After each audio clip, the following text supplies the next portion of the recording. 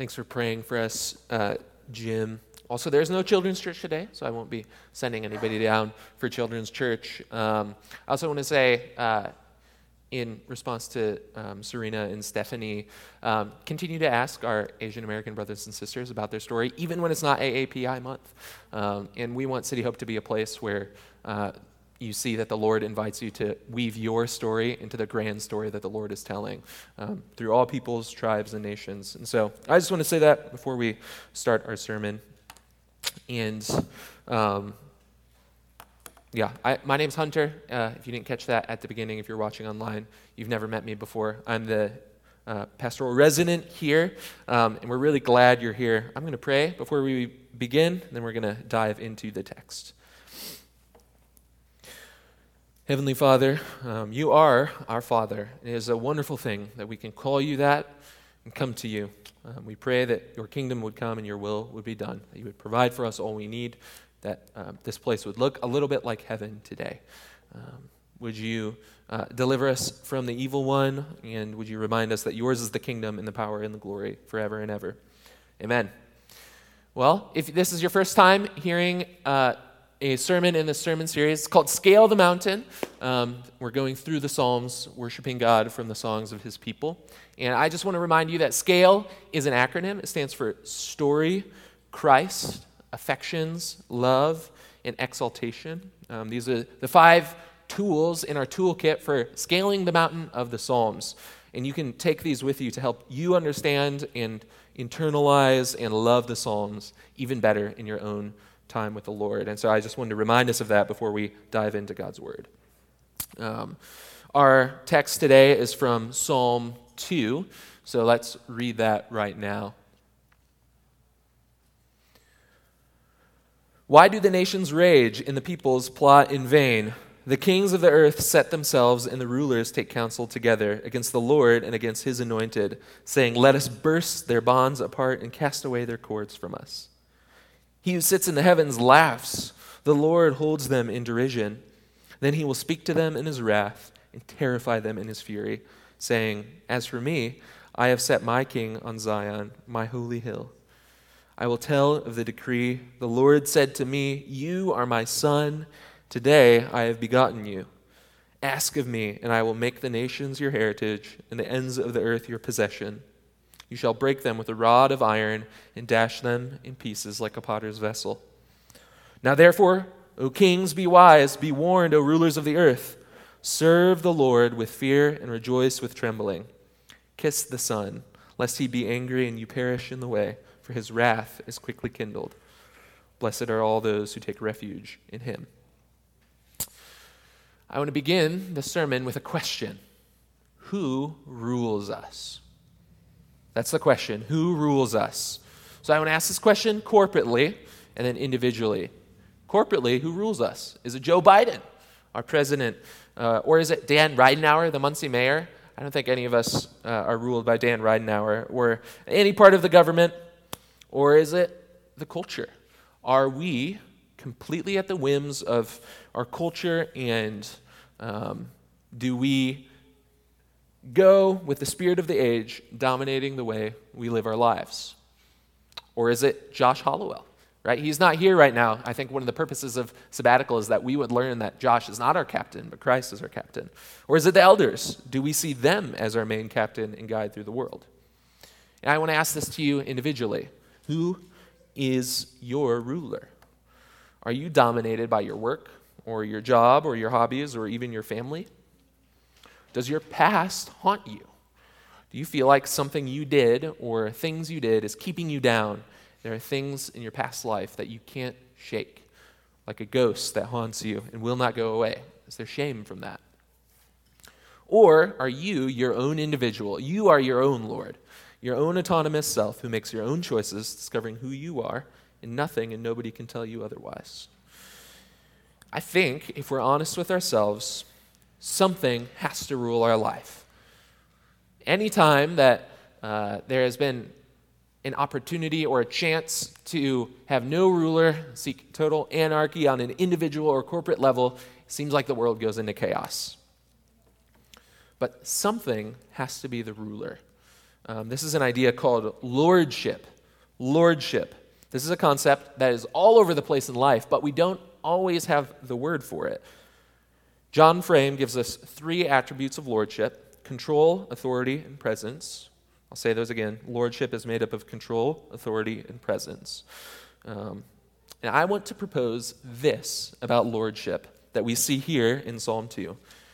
God's Son King reigns, he is Lord over the raging nations and is a refuge for his people. Let me repeat that one more time. This is about lordship. Remember, God's Son King reigns over the raging nations and is a refuge for his people. This is kind of a summary of this text, and this is going to be the way we walk through the text today. But I think it's important that we start with the Son King. The king who is both a son and a ruler. Who is this person? Who is the Son King? If you're thinking Jesus, you are correct. And that's a good thing. But we can't get there too quickly. Because the original audience of this text, they knew there was a king coming, but they didn't know who Jesus was yet. And so it's going to take a little work, but I want us to feel why it is so important that Jesus is the Son King that Psalm 2 is talking about. First, let's look at this idea of the Son. So there's this idea in our culture that God revealed himself as Father to us when Jesus said the Lord's Prayer. He said, "Our Father in heaven." This is a pretty popular belief in American culture, but this isn't true. In Exodus 4, the Lord says this. I think that text is, yes. So this is before the 10 plagues come. God is talking to Moses, and he says, "Then you shall say to Pharaoh, 'Thus says the Lord, Israel is my firstborn son.'" Oh, okay. So God has Israel as his firstborn son in the Old Testament. That is in the mind of the readers of this psalm. As for the king, in the very beginning, God created man to tend to the garden, and he uses the word to exercise dominion over all things. In Genesis 1:26, God says, "Let us make man in our image after our likeness, and let them have dominion over the fish of the sea and over the birds of the heaven and over all the livestock and over all the earth and over every creeping thing that creeps on the earth." That word dominion is a ruling word. That's a word about ruling.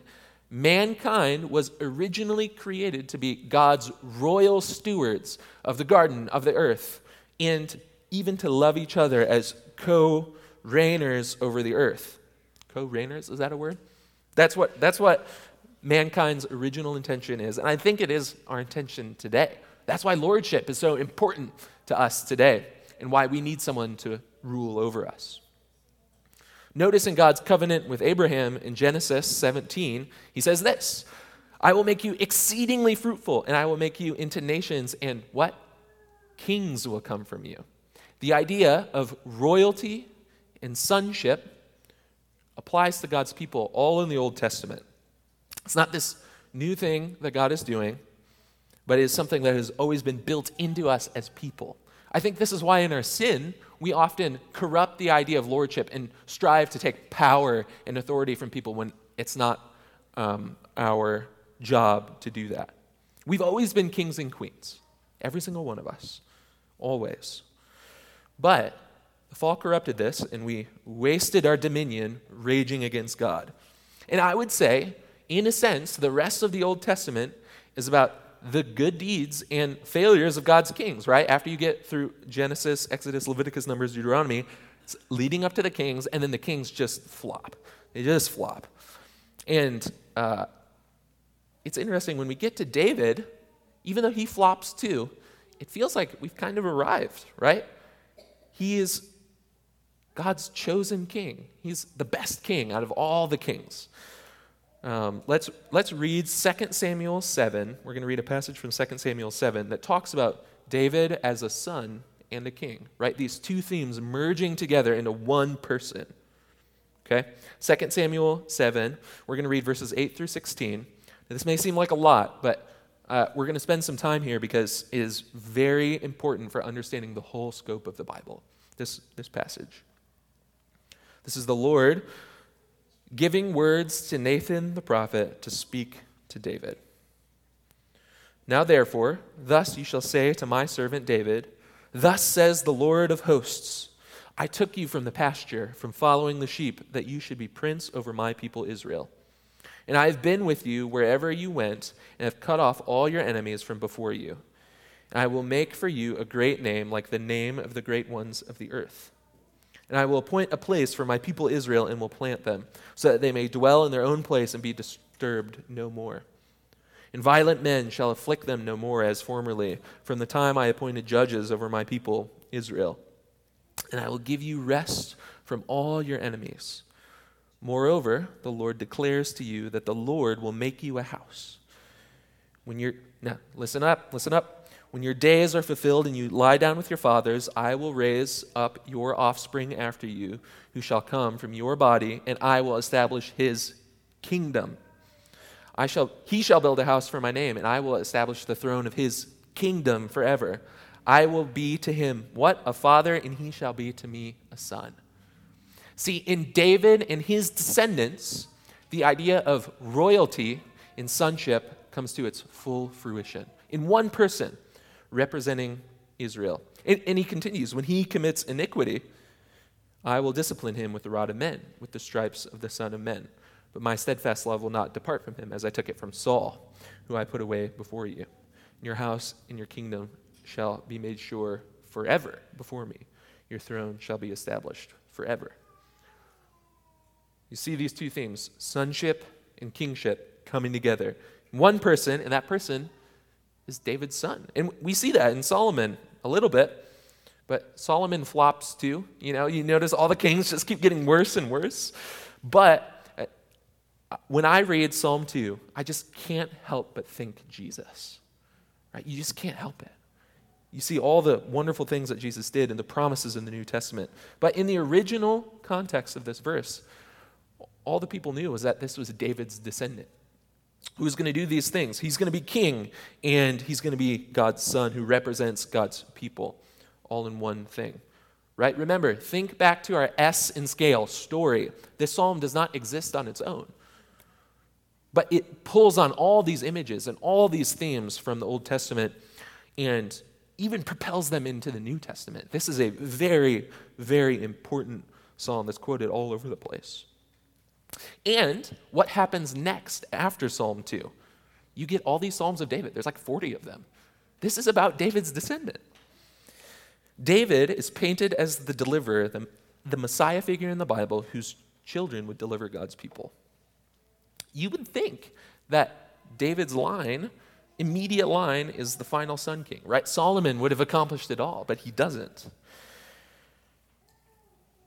They leave Psalm 2 wanting more, right? Can you just imagine the hearers of this? It's like, yes, the king is finally coming. Oh my gosh, they screwed up again and again and again. It's the story of humanity, screwing up over and over. In fact, they act more like the kings of the earth in verses 2 and 3, who just want to rebel against the Lord. Just think of all the horrible things that David and his children did. And if you think back to Psalm 1, that's the ideal person, and yet none of David's descendants were like that. But there is one man who was like that, who was a descendant of David, and that's Christ. He's actually related to David through his father, and he is the true Davidic descendant. I want you guys to feel the weight of this, because I think the idea that Christ is God's son can become really commonplace to us. But when Christ stepped on the scene, this was earth-shattering. This was the man that people were waiting for literally thousands of years, who would deliver his people. Thousands of years. We get the benefit of hindsight as we see the work of Christ, but they were experiencing Christ, and he wasn't exactly all they expected him to be. He was gentle and lowly. He was born in a manger. But do you know what John 3, in the very famous verse, John 3:16 calls David, calls Jesus, for God so loved the world that he gave his only son, that whoever believes in him should not perish but have eternal life. His only son. That Old translations get this idea of only begotten son, because that word is referencing Psalm 2. Only begotten son. Today I have begotten you, right? Jesus is God's only begotten son. He is the fullest sense of Psalm 2 embodied in a person. He's both king and son. And I want you guys to feel the weight of this. We can't ever let this become common to us. Christ is the anticipated Messiah from the beginning of time. From the beginning of time, he's the perfect man. He is all of God's people encapsulated into one man, what we ought to be. When we fail, he is God's son king who rules and reigns with dominion perfectly. And he's God's only son from eternity past. He is eternally begotten of the Father. And he's the resurrected king. His kingship can never end. I'm going to say Psalm 2 is quoted all over the New Testament. All over the New Testament it's quoted. Psalm 2 is quoted in Hebrews to show that Jesus is greater than any earthly ruler in all the world, even angels. He's greater than even angels because the nations are his heritage. He's even greater than the angels. Psalm 2 is alluded to in Mark 1 when the Holy Spirit descends on Jesus. And the Father tells him, "This is my beloved Son in whom I am well pleased." It's the well-pleased Son of God. It's quoted multiple times in Acts to show that the Son King is risen and reigning right now to bring salvation to his people from every tongue, tribe, and nation, Jew and Gentile alike. When Psalm 2 is used in Revelation, it is shown that Jesus is the one who rules the nations with the rod of iron. Jesus is God's Son King, and the whole world is his. Don't miss this, right? He sits on God's holy hill, and the nations are his heritage. The ends of the earth are his possession. They're his. Everything in the cosmos is governed by King Jesus. But we've talked about who this king is.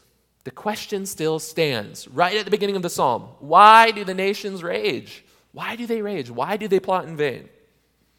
I think it's because they don't know who the Son King is. They don't know who the Lord is. They don't know who rules their life. Let's look at verses 5 and 6 again. Notice how it says, the thing that terrifies them, just the fact that God has set up his king on the holy hill should be what terrifies the nations. And yet, that's not what the people say. That's not what the nations say. They say, "Let us burst their bonds apart and cast away their cords from us." Does that sound familiar to you guys? It's because people say things like this all the time. All the time. In our culture, people say things like, it is time to throw off the shackles of Christianity and start living my life, baby. Religion's holding me down. I have a job. I have a family. School. I have too many things to do. We say things like this all the time. It's so commonplace. We rebel against God. I think we even get really sophisticated about it. This is a quote from Bill Gates. He said, "Just in terms of allocation of time resources, religion's just not that efficient. There's a lot more I could be doing on Sunday morning." As if religion is about efficiency. But that's his idol. And it's more subtle, right? It's like, I could just get more done, right? I could just get more done. There's just a lot better to do. It restricts me too much. They're cords. They hold me down. And I think in the original context, this was about violence against God's people. Oppressors would come and try to tear down Israel and remove God's anointed king. So many of the violent stories we read in the Old Testament are about nations coming against nations to conspire against God's people. I think the psalm was written to give God's people hope in him and in his anointed, even when the nations rage against them. That's not our context right now, right? We don't live in a society where God's people are oppressed much on the basis of being Christian. It exists. But on the basis of being a Christian, we just don't experience that kind of oppression. But the heart of this is still here in our culture. And I think this is the heart. The nations just don't want to submit to God. They don't want to submit to God. And ultimately, for the ungodly nations, they feel like the burden of worshiping God is just too big. And sometimes we think about the nations and we think all the nations except our own. But we are one of those nations too. Just think of all the ways we rebel against God's law here in Muncie. Think of all the evil landlords who swindle their people out of their money and keep residents impoverished. It doesn't take long working with the Mercy team to see that this happens all the time. Think of how large-scale abuse and neglect preys on the most underserved children. I mean, think of the party culture at Ball State, right? It's like people openly sinning and disregarding God's law. I was telling some folks before the service that I accidentally went to a party at Ball State. How do you do that? How do you accidentally go to a party? But that's the culture we live in. We are actively rebelling against God's law. But it's not just those people out there. All of us do. All people rebel against the Lord. Sometimes we do it consciously. Sometimes we unconsciously follow our idols because it's just easier. It's just easier. Religion feels like too much of a burden. I would rather do what I want, establish my own kingship on this earth. Think back to that Bill Gates quote. Maybe it's the idol of efficiency, working as many hours as possible to get the most money possible and get the most work done. Never resting in the Lord. Or maybe it's the opposite. Maybe we are just lazy and we idolize our me time and our comfort time. And, it's just too much serving the Lord. I'd rather have my me time. We seek to put ourselves in the position of the anointed all the time, to compete against the Lord in his will and his work. And how does the Lord respond to our feeble attempts to set up a king? And our idols, our little lords, we set up little lords all the time. How does he respond? The Lord laughs. He laughs. It's silly because he's already set up his king. He's already there. Christ reigns at this very moment and will reign into eternity. So I want to ask the question that I asked again. I want to ask again the question that I asked at the beginning of the service. What has control, power, and authority over us? Is there something that we are not submitting to that is not to God through his law? I just want to reflect on that a little bit because what I've noticed is that the more and more the Lord sanctifies us, the more and more our little lords that we set up get revealed, and we have to submit those to him and keep coming back to him. Our hearts are sinful, and that's the beauty of sanctification, because whenever we stray, the Lord will draw us back. He'll draw us back. But if we just end here talking about how much we fall short, we miss the point of the psalm, because the psalm ends in a blessing. Right? Psalm 1 begins with a blessing. Psalm 2 ends with a blessing. We've talked about the reign of God's Son King. It's Christ. He lasts forever and he reigns forever. The rage of the nations. Now we're going to end with the refuge of God. God is our refuge. This is where the hope for the nations lie. And I want to point out it's the nations. It's not just like the United States or Israel at one point in time. It's the nations get this hope. In fact, the very same evil kings that are rebelling against God, they're the ones who get the offer of salvation. That's where refuge is found for the whole earth. This is going to be a theme that comes up over and over and over again in the book of Psalms, that the nations get God's blessing.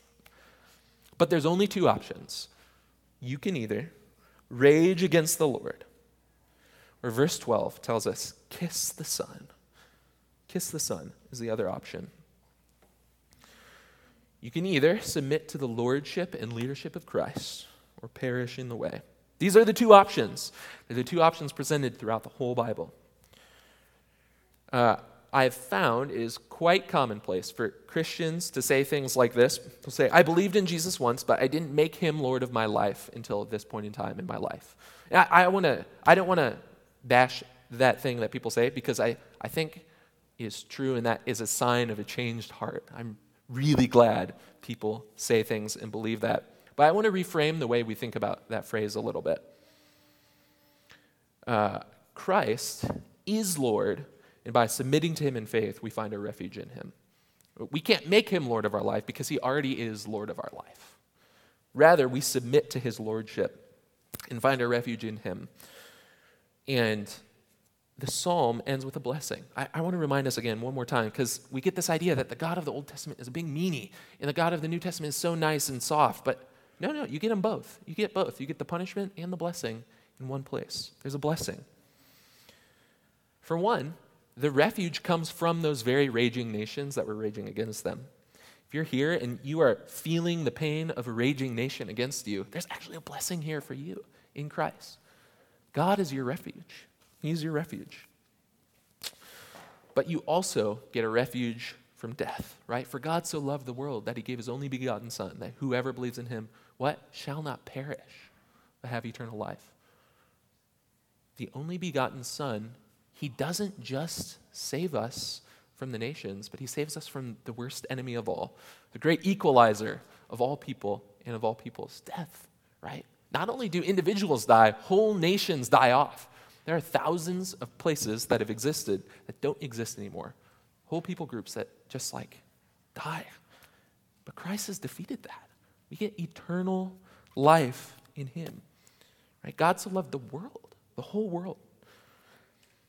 And, of course, John tells us that this is eternal life, that we may know the Father in Jesus Christ, whom he sent. That's where eternal life is found. Our refuge is in the anointed King. Brothers and sisters, we get Christ in all he has. That's where our refuge is. I just want to pause and think, isn't that wonderful? We get Christ, the anticipated Messiah from the very beginning, right after the fall, right? Who's going to crush the head of the serpent but the seed of the woman? David's son. That's Jesus. We get him. And he's our friend. He's closer than a brother. My own brother is very close to me. I'm very close to my brother. He's closer than that. He's closer to me than Ashlyn is, and she's my wife, right? He's more precious. It's not just you or me. We have brothers and sisters all around the world who are just as close. This whole world out there with the people that God has chosen for himself to find their refuge in him. And I do want to say this. Jesus is the only begotten Son, but he's not the only Son of God. I'm not saying anything, blasphemous or anything like that. He's the only begotten Son, but through him, we become sons and daughters of the King as well. Can we turn to Revelation 2, that verse up there? The one who conquers and who keeps my works until the end, I will give him authority over the nations, and he will rule them with a rod of iron. This is Jesus speaking about the one who conquers. That's us. As when earthen pots are broken in pieces, even as I myself have received authority from my Father, and I will give him the morning star. He who has an ear, let him hear what the Spirit says to the churches. This is amazing. John, in Revelation, is applying the words of Psalm 2 through the mouth of Jesus to the church, to us. Now, we don't become Christ. I mentioned this last week. We don't become gods, but we rule with Christ. Paul tells us in Ephesians that we get every spiritual blessing in the heavenly places. He also tells us elsewhere that we even judge angels. That's crazy. But we are the Father's adopted children. All people who trust in Christ in faith are God's adopted child. This is amazing and mind-blowing, right? We prayed earlier, our Father in heaven. We can actually pray that because the Son King has made us brothers and sisters with Christ. It's amazing. It's so amazing that we are actually God's children. And with that, the psalm ends with a blessing, just like Psalm 1 begins with a blessing. If you want to know what the blessed life is, where to find your refuge, see what's in between Psalm 1 and 2, right? That's where the blessed life is. All the rest of the Psalms are going to focus on the themes that come up in this verse and expound on them in more richness and detail than what we've already studied. But this is the introduction. We're done. We're done with the introduction. Psalm 1 and 2 serve as an introduction to the Psalms. I want to end with this. I was talking to a classmate this week about Psalm 2, and he had just a wonderful insight. Our world, and I think the posture of our heart we take naturally in our sin, is that we want to throw off the chains, throw off the bonds of Christ, live our own lives, right? Rage against God and his anointed. That's our natural inclination in our sin. But the call of Christ to his people is to take up bonds. But these bonds are not the chains of human slavery, nor are they to the powers and the principalities of this world. But we are called to be slaves to righteousness, because we have been freed from all the evils of this world. And we can run to Christ, who is both our King and he is the Son of God. And he's closer than a brother, because he's made us sons of God as well. We submit all our lives to Christ in righteousness. That's where true freedom comes. Not from rebelling against him or rebelling against his law, but in Christ. So I want to ask the question one more time. Who is our ruler? Who has control? Who has authority? And who has a power in our lives corporately and as individuals? I want to remind you, God's Son King reigns over the raging nations and is a refuge for his people. He reigns, even as the nations rage. And we're going to go out after service today into the raging nation. There's going to be wickedness and people rebelling against God's law and our own hearts wanting to rebel all the time. But Christ reigns. And remember, if you don't see Christ in the Psalms, you miss the whole thing. You miss the whole thing. That's the C in scale. That's what we're talking about. And all power, control, and authority belong to him. He's Lord. Let's pray. Heavenly Father, you have made your Son Lord over all creation. He owns and controls all things. He is King and Lord. Thank you that he ransomed us from our sins so that we can know him. Would you draw us nearer to you in relationship, into each other in love?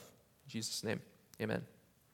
Now, before Serena sings, I mentioned last week we're going to end all our times in God's Word together with a corporate reading of the text. So there are 12 verses here. We're not going to read all 12. We're going to start in verse 7 and read to the end of Psalm 2. So why don't you all stand? We're going to read Psalm 2 together.